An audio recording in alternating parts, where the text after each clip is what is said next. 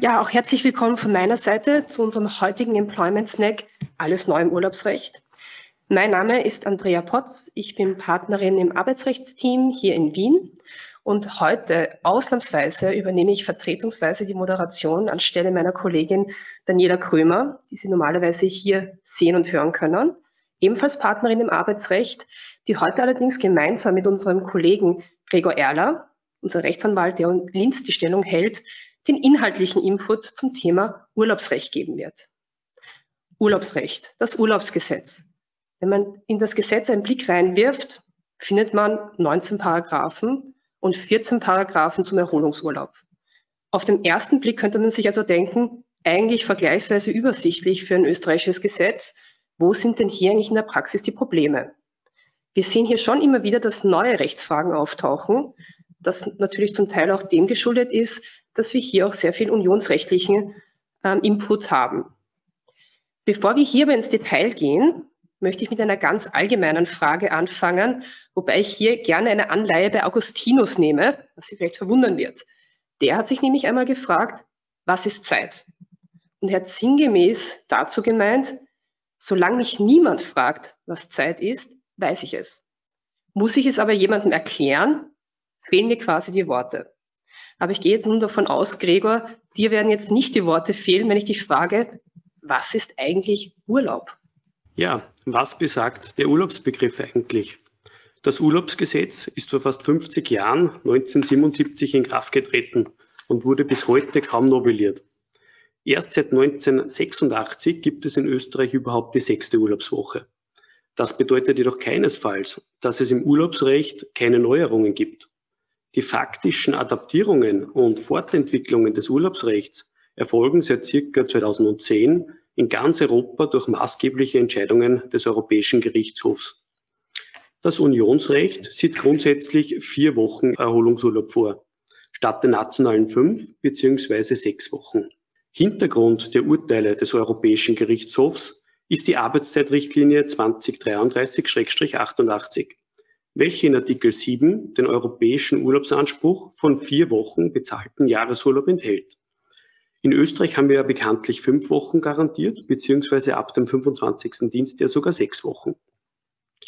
In Deutschland haben wir gesetzlich beispielsweise 4 Wochen geregelt und nach den meisten Tarifverträgen, das sind die sogenannten Kollektivverträge dort, werden 2 zusätzliche Wochen garantiert.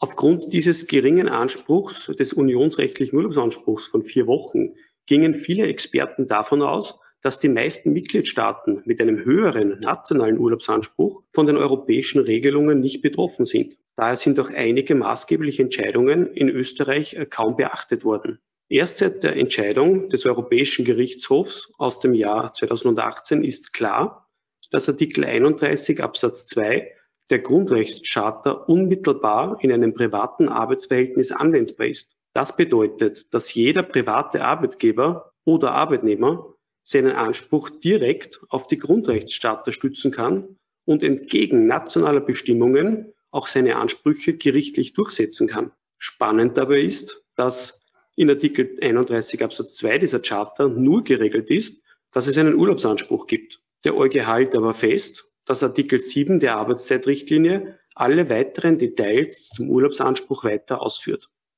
Daher ist nun indirekt auch Artikel 7 der Arbeitszeitrichtlinie über den Umweg von Artikel 31 der Grundrechtscharta anwendbar.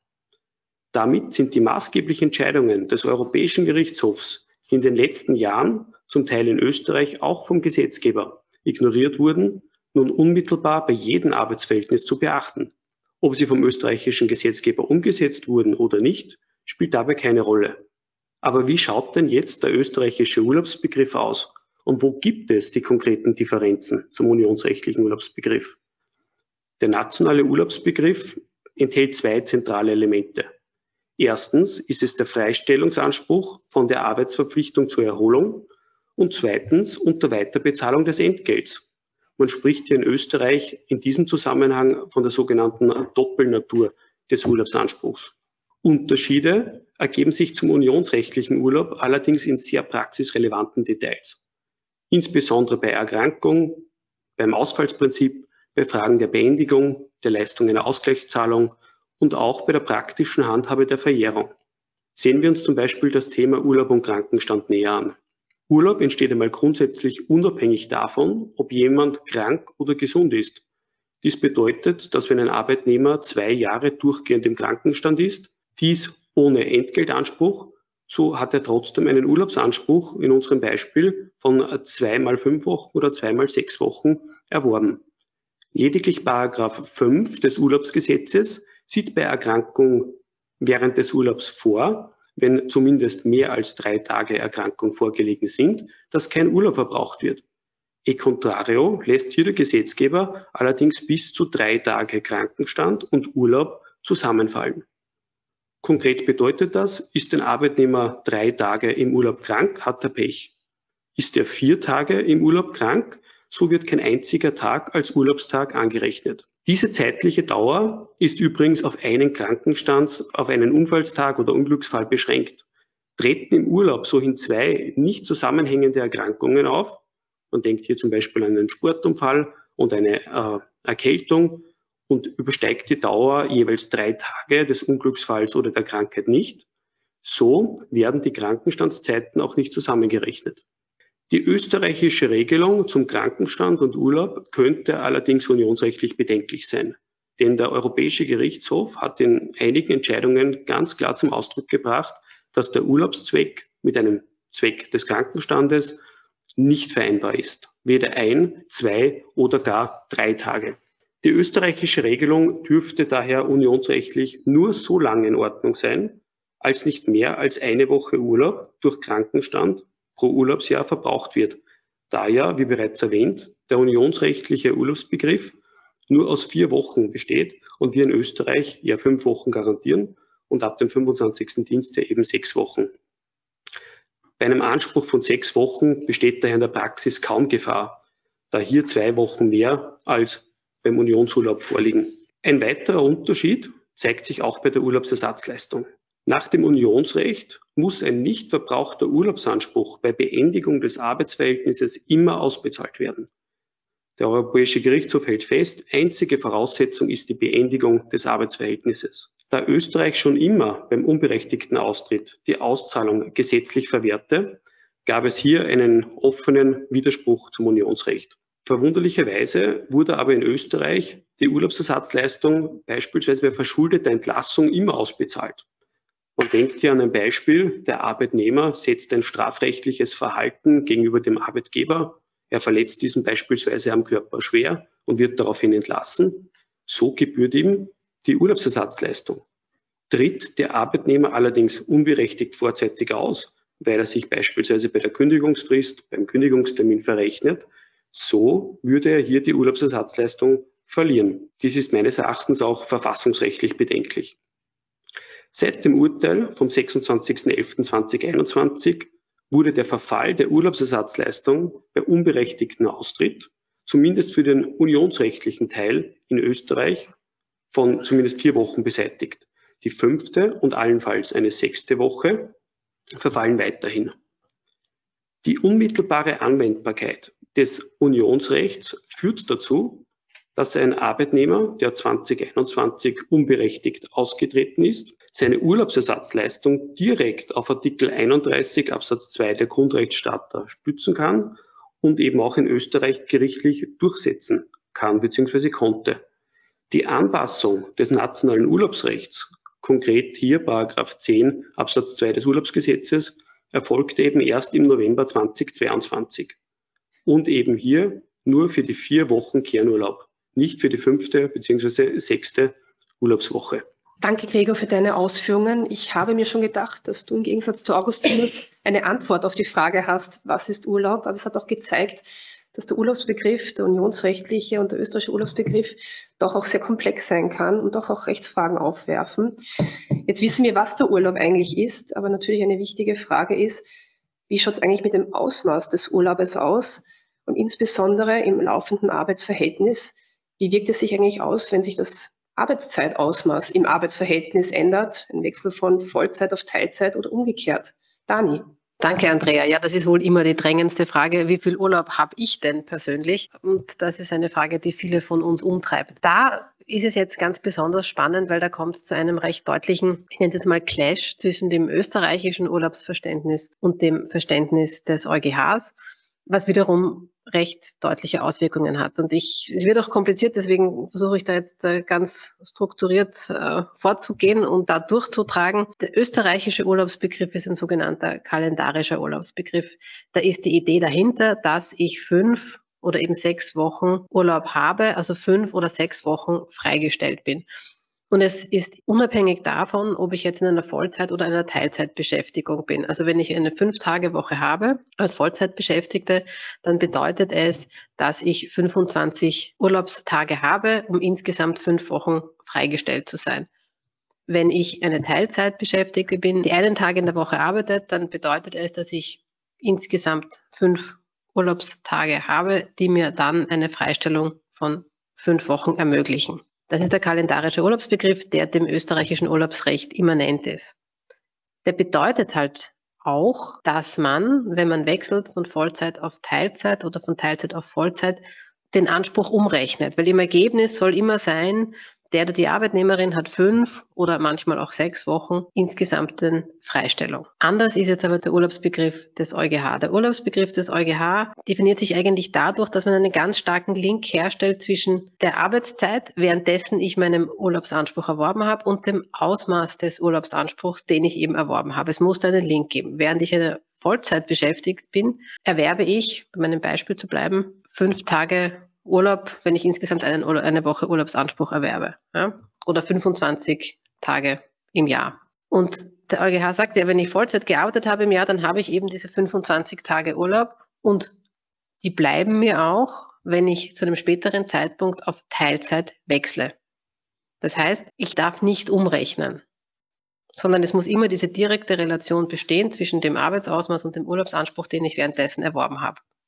Wenn ich jetzt also, um einem Beispiel zu bleiben, insgesamt während einer Vollzeitbeschäftigung noch eine Woche Urlaub habe, also 5 Tage Urlaub. Wenn ich die verbrauche während der Vollzeit, dann bin ich insgesamt eine Woche weg. Wenn ich aber inzwischen wechsle auf eine Teilzeitbeschäftigung von einem Tag in der Woche und verbrauche die dann jede Woche einen Tag, meine 5 Tage Urlaub, dann bin ich insgesamt 5 Wochen nicht da.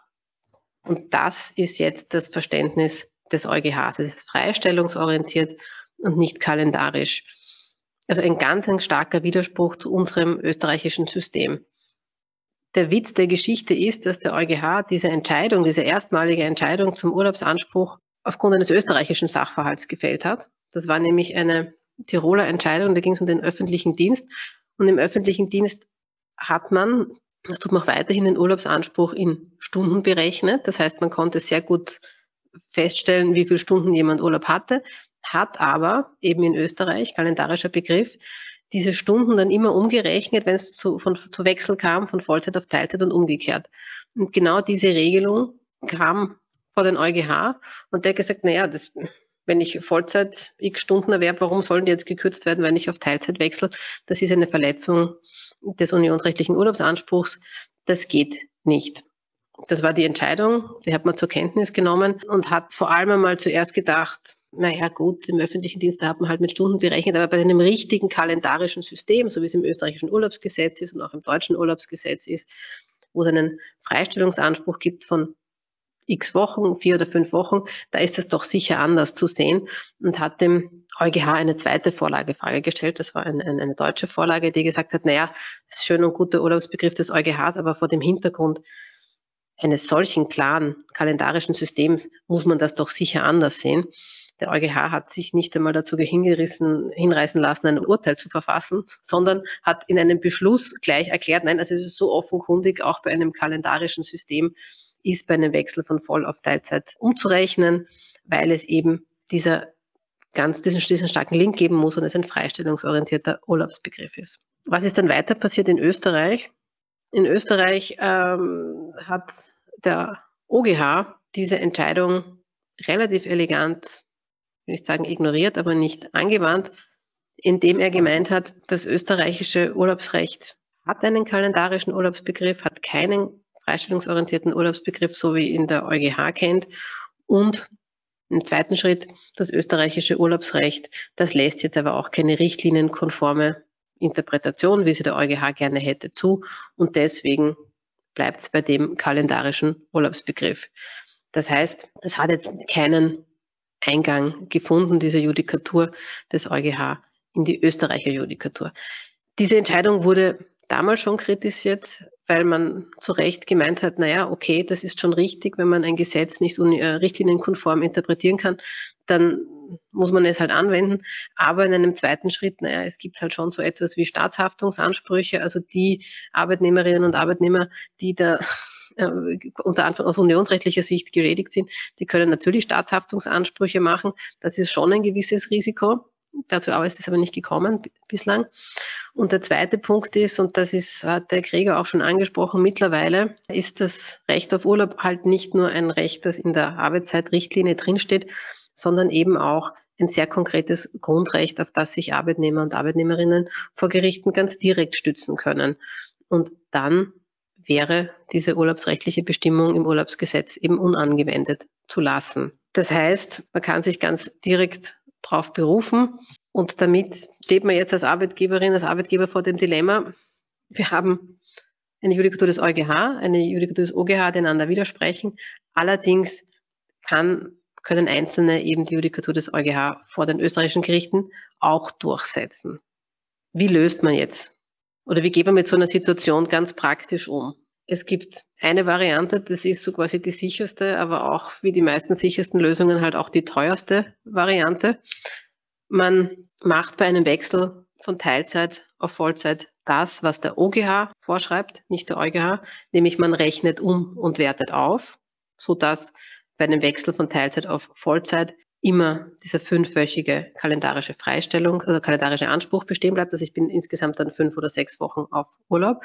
Umgekehrt bei einem Wechsel von Vollzeit auf Teilzeit diese Umrechnung nicht vornimmt, sondern den großen Urlaubsanspruch eben nicht umgerechnet stehen lässt. Das heißt, man zahlt quasi doppelt. Das ist jedenfalls einmal die sichere Variante, aber eben auch die teurere Variante. Eine zweite Variante ist, recht pragmatisch zu sagen, naja, solange der OGH seine Judikatur nicht ändert, dann bleibe ich bei dem guten alten österreichischen kalendarischen Urlaubsbegriff und mache alles so wie bisher. Das ist sicher ein gangbarer Weg. Man muss allerdings auch mitdenken, folgenden Punkt, das Thema Verjährung, Urlaub, den ich nicht verbrauchen kann, der verjährt halt auch nicht oder verfällt auch nicht. Das heißt, gerade wenn es dann um beendigungsabhängige Ansprüche geht, wird dieser pragmatische Zugang kann dann zu einem Thema werden. Eine dritte, auch pragmatische Lösung ist, dass man sagt, immer dann, wenn es zu einem Wechsel von Vollzeit auf Teilzeit kommt, also die Variante, die aus Sicht des Arbeitgebers, der Arbeitgeberin wohl die teurere ist, so einen Wechsel erst dann zu ermöglichen, wenn davor der Urlaubsanspruch verbraucht ist. Also wenn jetzt jemand von einer 5-Tage-Woche auf eine 3-Tage-Woche wechseln möchte, aber noch Urlaubstage offen hat, dann kann man wohl sagen, naja, für einen gewissen Zeitraum arbeitest du dann von Montag bis Mittwoch und es wird aber immer Donnerstag und Freitag Urlaub genommen. Und erst wenn das verbraucht ist, wechseln wir in die Teilzeit. Das kostet zwar auch, aber man hat nicht das Risiko, dass diese Dinge dann ewig mitgetragen werden. Es gibt auch eine vierte Variante, die ist allerdings wirklich höchst komplex. Die vierte Variante ist die, dass man sagt, naja, das unionsrechtliche Grundrecht auf Urlaub, das betrifft ja wirklich nur 4 Wochen. Und die 5. und die 6. Urlaubswoche, das richtet sich allein nach dem österreichischen Recht. Wir haben das gesehen in dem Beispiel, das der Gregor gebracht hat, mit dem Urlaubsersatzleistungsanspruch bei einem unberechtigten vorzeitigen Austritt. Das hat der OGH hier so judiziert, ja, bei den 4 Wochen machen wir das Unionsrecht, bei der 5., 6. Woche bleiben wir bei unserem österreichischen Recht und genauso hat es dann der Gesetzgeber auch klargestellt. Das könnte man auch machen. Man könnte sagen, ja, bei den 4 Wochen Unionsrecht wenden wir diesen freistellungsorientierten Urlaubsanspruch an, rechnen nicht um. Bei der 5. und 6. Woche bleiben wir bei dem österreichischen kalendarischen Urlaubsbegriff und rechnen bei einem Wechsel von Vollzeit auf Teilzeit sehr wohl um. Das ist allerdings wirklich, glaube ich, nichts für schwache Nerven, beziehungsweise für Personalisten, Personistinnen, die nicht verrückt werden wollen, ist das, glaube ich, keine gangbare Lösung. Abschließend kann man, glaube ich, zu dem Thema nur sagen, dass gerade das Urlaubsrecht vor diesem Hintergrund ein Fall ist für den Gesetzgeber. Und zwar nicht nur für, glaube ich, eine kleine Reparatur, sondern für eine grundlegende Überarbeitung, um hier einfach Rechtssicherheit und Rechtsklarheit zu haben, wie Arbeitgeber und Arbeitgeberinnen, Arbeitnehmer und Arbeitnehmerinnen jetzt mit ihrem Urlaubsanspruch umgehen und damit alle die Antwort auf die Frage kennen, wie viel Urlaub habe ich jetzt eigentlich? Danke, Dani. Also ich habe schon so verstanden, solange der Gesetzgeber jetzt hier nicht aktiv wird, muss man jedenfalls als Arbeitgeber bzw. Arbeitgeberin sehr genau aufpassen, wenn es zu Wechsel in der Arbeitszeit kommt und dass man hier doch auch viel herumrechnen muss und wie gesagt aufpassen muss. Gerade auch vor dem Hintergrund, das hast du schon erwähnt, Dani, das Thema Verjährung bzw. Verfall. Wenn natürlich die Arbeitnehmer und Arbeitnehmerinnen nicht nur wissen wollen, wie hoch ist mein Urlaubsanspruch, sondern auch, wie lang kann ich den geltend machen. Und hier gibt es ja in Österreich Besonderheiten. Gregor, kannst du uns dazu etwas sagen? Ja, wie lang besteht der Urlaubsanspruch eigentlich und vor allem, was ist durch jüngste Entscheidungen hier zu beachten? Mal grundsätzlich, die Verjährung des Urlaubsanspruchs ist in § 4 Absatz 5 des Urlaubsgesetzes geregelt. Danach beträgt die Verjährungsfrist 3 Jahre. Man kann also maximal 3 Jahresansprüche an Urlaub ansammeln. Das bedeutet eben konkret 3 mal 5 Wochen oder 3 mal 6 Wochen. Wird der Urlaub verbraucht, so wird immer der älteste Urlaubsteil zuerst verbraucht. Seit der Novelle 2012 wird die Verjährungsfrist um die Zeit einer kinderbedingten Karenz auch verlängert, da die Vorgängerregelung im Zusammenhang mit solchen Karenzen zu Verjährungsproblemen führte, hat der EuGH eben diese Regelung für diskriminierend beurteilt. Völlig zu Recht, denn man denkt, man hat einen Großteil seines Urlaubs angespart und hat dann eine Karenz von circa 2 Jahren. Bei einem Urlaub, der bei 3 Jahren verjährt, ist die Verjährung hier vorprogrammiert.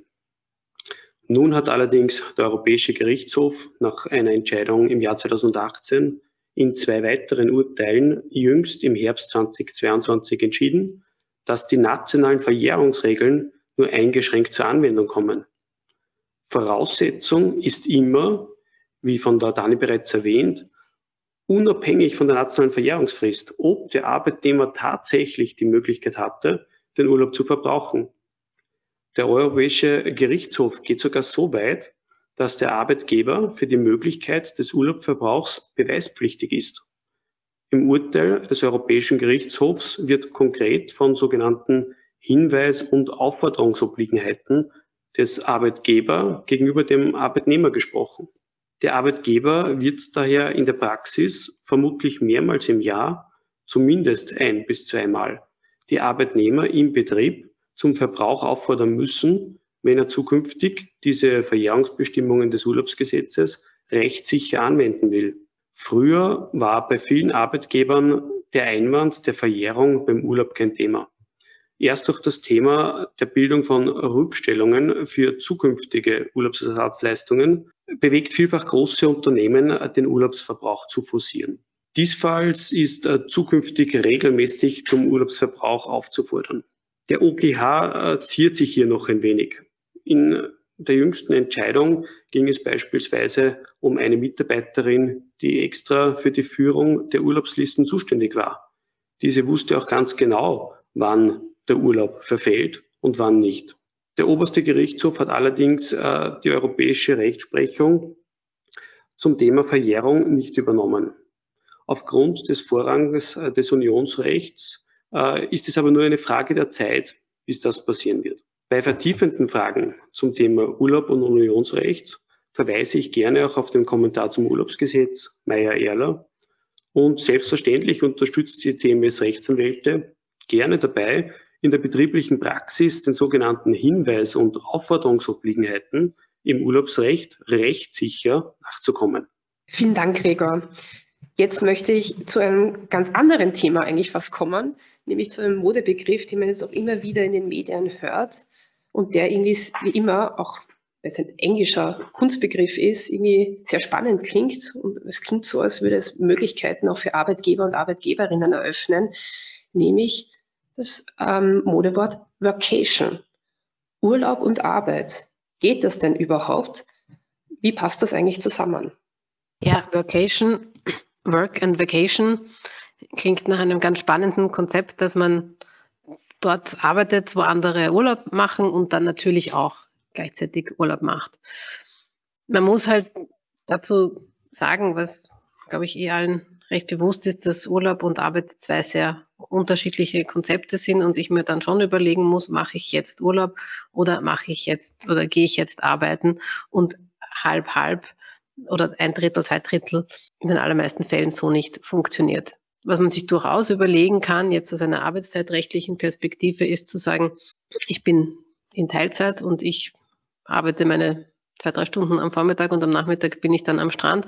Oder ich habe ein sehr flexibles Gleitzeitmodell, vielleicht ohne Kernzeit, das mir auch ermöglicht, ganz hohe Zeitschulden aufzubauen. Dann kann ich es mir überlegen und zu sagen, gut, dann fahre ich in den Süden oder in den Norden, je nachdem, wo es einem gerade angenehmer ist, arbeitet ein paar Stunden und verbringt den Rest der Zeit für sich.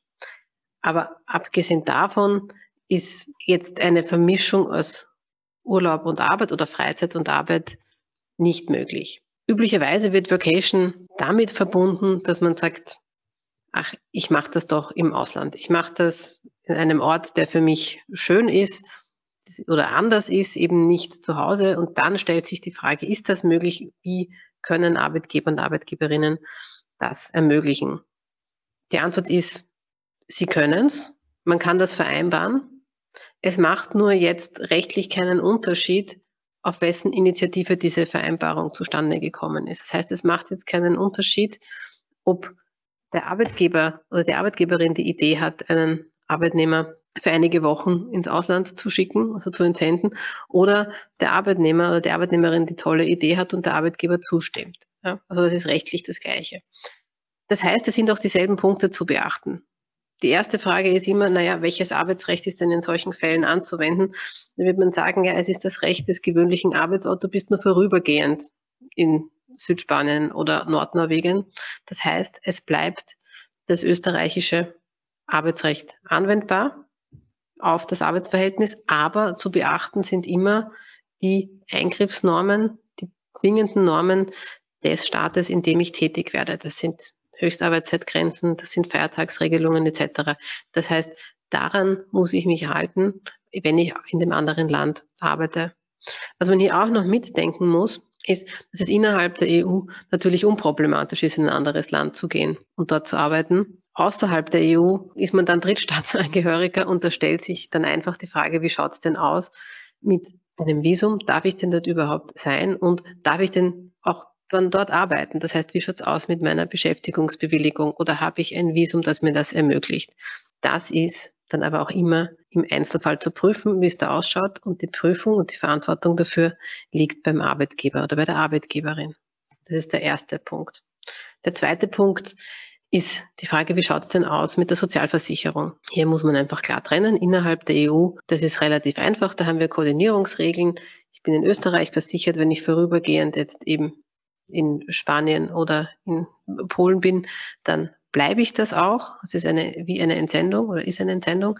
Bleibe ich in Österreich versichert und, das ist der zweite Punkt, ich habe einen Anspruch auf Krankenbehandlung, falls dann doch was passiert in dem jeweiligen Mitgliedstaat, so wie die Bürger und Bürgerinnen vor Ort auch. Das heißt, ich kann dann ins Krankenhaus gehen, zum Arzt gehen, mich behandeln lassen. Die machen das entweder ohne mir eine Rechnung zu stellen, weil sie das bei ihren eigenen Leuten auch nicht tun. Oder, wie zum Beispiel in Frankreich, verrechnen einen Selbstbehalt, dann muss ich den eben zahlen.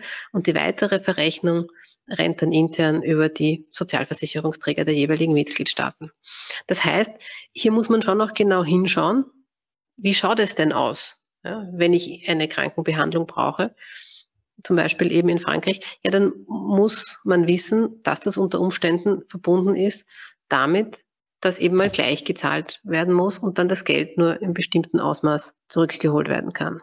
Wenn ich jetzt denke ans EU-Ausland, da wird es dann noch einmal ein bisschen komplizierter, weil dann ist halt immer zu schauen, wie schaut es denn aus? Gibt es zwischen Österreich und dem jeweiligen Staat ein Sozialversicherungsabkommen? Das heißt, ist es möglich, ist ein Sozialversicherungsabkommen meistens geregelt, dass bei vorübergehendem Aufenthalt einer Österreicherin in diesem Land die Versicherung in Österreich aufrecht bleibt? Also ist es möglich, dass ich meine Versicherung da weiter habe? Und zweitens, was bedeutet das für die Krankenbehandlung? Da muss man nämlich schon auch wissen, nur weil ich jetzt weiterhin in Österreich versichert bin und dann brauche ich eine Krankenbehandlung, zum Beispiel in Bosnien, heißt das jetzt nicht, dass ich da ins Krankenhaus gehen kann und mir dort auch dann die Krankenbehandlung finanziert wird, sondern im Regelfall, es ist meistens so, muss man die Behandlung zahlen und dann in Österreich einreichen.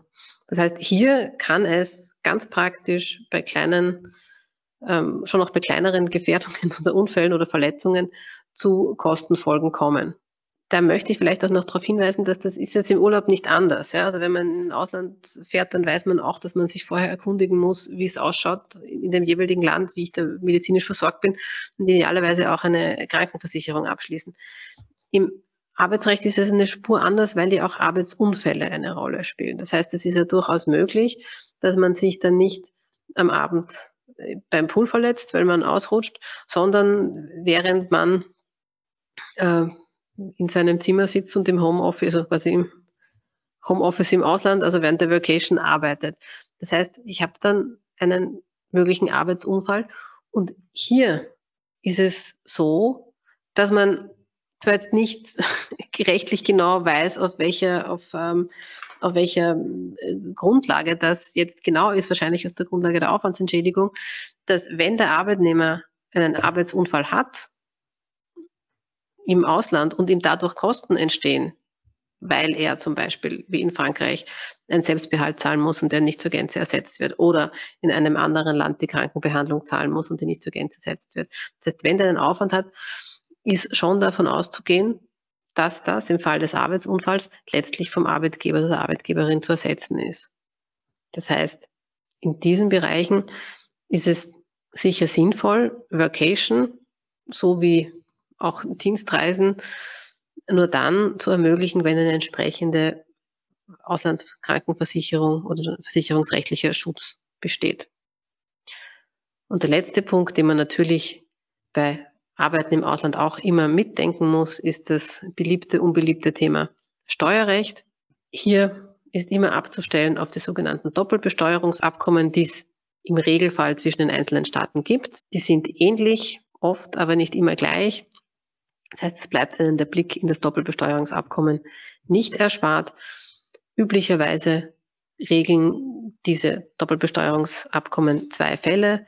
Das eine sind der Fall, in dem es 2 Arbeitsorte gibt, also 2 Arbeitsorte in 2 Ländern. Da kommt es zu einem steuerrechtlichen Split. Bei einer Workation, wo man im Regelfall davon ausgeht, dass ein Arbeitnehmer nur vorübergehend in einem Land ist und dann wieder zurückkommt, da greift aber bitte immer vorbehaltlich einer Prüfung durch Steuerrechtsexperten und Expertinnen häufig die berühmte 183-Tage-Regelung. Das heißt, das Einkommen bleibt in Österreich zu versteuern, wenn man nicht diese Workation-Situation mehr als 183 Tage in Anspruch nimmt. Um das jetzt kurz abzurunden, das Thema Workation, ja, es ist machbar, das ist kein Thema. Es ist aber nicht anders zu behandeln inhaltlich wie eine Entsendung, eine lange Dienstreise ins Ausland, und nur weil es der Wunsch oder auf Wunsch des oder der Arbeitnehmerin passiert, heißt das nicht, dass dem Arbeitgeber seine rechtlichen Obliegenheiten betreffend Haftungen etc. da abhanden kommen, sondern das bleibt aufrecht und das muss man auch bei den Vereinbarungen über sogenannte Workation-Aufenthalte immer mit bedenken und im Idealfall auch mit vereinbaren. Vielen Dank, Dani. Also man kann sagen, Workation ist eigentlich arbeitsrechtlich sehr einfach zu qualifizieren als Work und eben nicht als Urlaub. Und die Typen, die scheinen doch mehr im Sozialversicherungs- und Steuerrecht zu liegen, worauf man immer ein Auge haben muss. Damit sind wir jetzt auch heute schon am Ende angekommen. Und ich sehe schon, dass wir jetzt auch schon Fragen bekommen haben. Also wir freuen uns natürlich über jede Frage, die Sie zu diesem Thema haben. Und eine Frage, Dani, die geht gleich an dich. Urlaub. Muss man sich im Urlaub eigentlich auch erholen? Wie schaut es da eigentlich aus? Ja, es ist natürlich toll, wenn man sich im Urlaub erholt. Rechtlich ist es aber nicht notwendig. Die Frage ist aufgetaucht, ob ich mich denn im Urlaub erholen muss, vor allem in einer Entscheidung, die der Gregor schon angesprochen hat, nämlich zum Urlaubsverfall, zur Urlaubsverjährung einer Mitarbeiterin, die dann eine großes Ausmaß an Urlaubsersatzleistung eingeklagt hat. In manchen Punkten ging es eben darum, wo sie gemeint hat, ja, ich konnte meinen Urlaub nicht verbrauchen oder ich wurde nicht auf meinen Urlaubsverbrauch hingewiesen und der EuGH gesagt hat, naja, du bist die Dame, die zuständig war für die Urlaubslisten, du hast ganz genau gewusst, wie viel Urlaub du hast und wann der verfällt. Aber sie hat noch ein zweites Argument gehabt, sie hat gesagt, ich habe meinen Urlaub verbraucht, um eine Ausbildung machen zu können.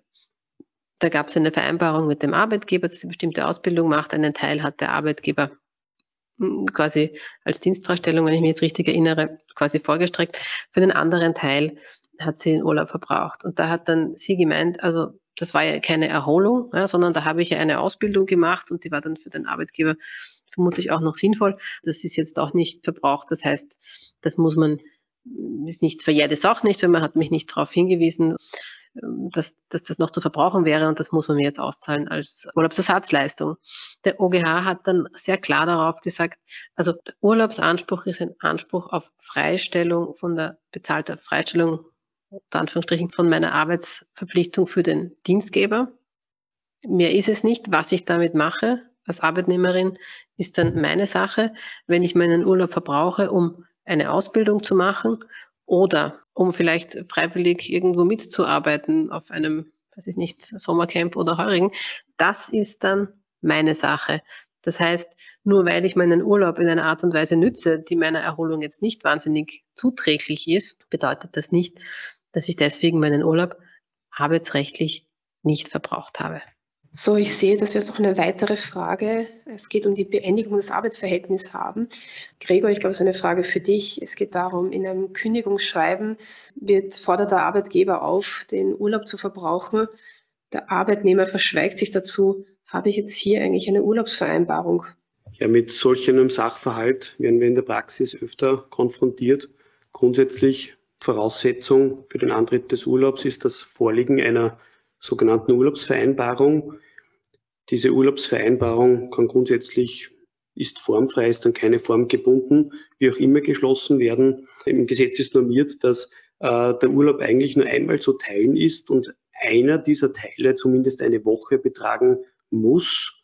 Man kann hiervon allerdings auf Wunsch des Arbeitnehmers nach dem Günstigkeitsprinzip abweichen. Aber jetzt konkret zur Frage, schweigt der Arbeitnehmer zur Aufforderung, Urlaub in der Kündigungsfrist zu verbrauchen, liegt einmal grundsätzlich keine Urlaubsvereinbarung vor.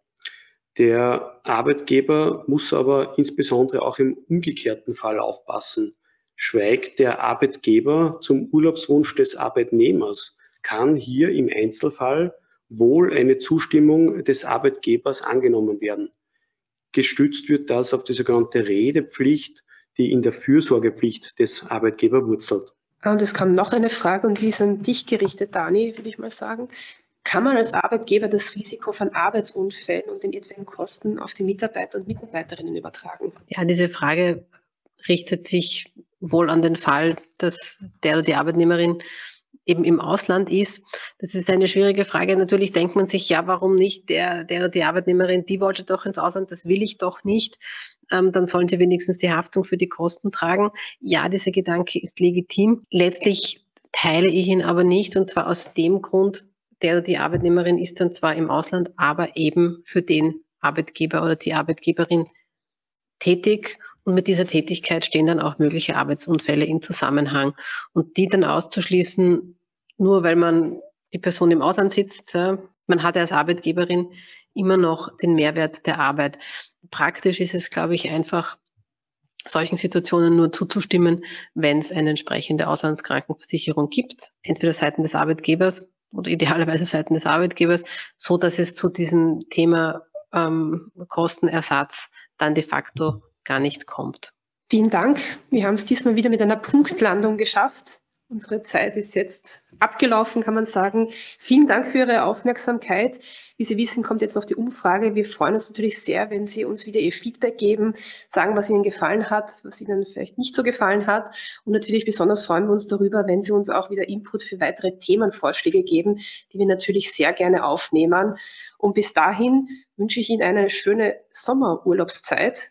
Und ich freue mich natürlich, wenn Sie uns das nächste Mal wieder einschalten und unseren Employment Snack verfolgen. Schönen Tag. Wiedersehen.